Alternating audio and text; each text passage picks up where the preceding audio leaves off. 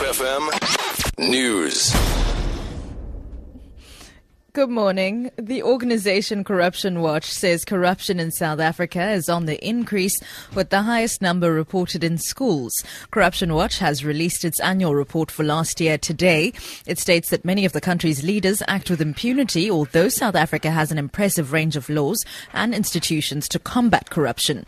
The organization's executive director, David Lewis, elaborates. And the amounts of money involved are not very great necessarily in the scale of things. I mean, sometimes they run into several hundreds of thousands of rands across many schools. So you put that together, it is great. But the human interest element is very strong. It's like, money for a sports team that teachers used to go on a team building exercise to Mozambique, I remember, was one. The difference between whether the school has an extra classroom or it doesn't. State Security Minister David Mahlobo has blamed the cell phone and internet signal jamming during President Jacob Zuma's State of the Nation address last week on human error.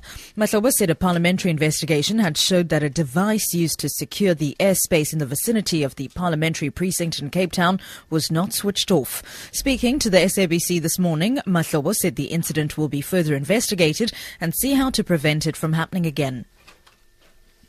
If it is not properly shut down, it will send a signal where it does interfere with certain equipment that are closer to its proximity, which is a matter that we've indicated that we regret. But then we are going to do a full investigation internally, and then on the basis of that particular inquiry, then in terms of our intelligence laws, we should be able to get to the bottom of it.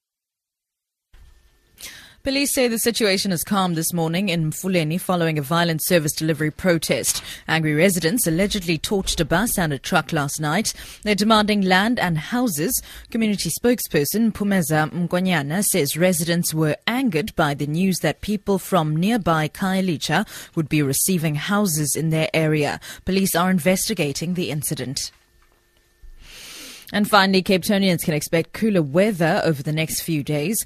The Cape Town Weather Office says light drizzles were reported in parts of the peninsula this morning. Forecaster Rian Smith says the light rains brought some relief following hot and humid weather in the region. Smith says warmer weather will return on Sunday. Well, there's a frontal system brushing the country this morning. It's causing some cloudy conditions over the southwestern parts of the country associated with a bit of light rain.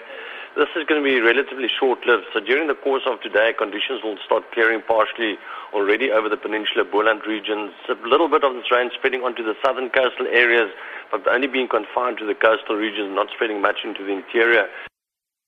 For Good Hope FM News, I'm Sibs Matiela.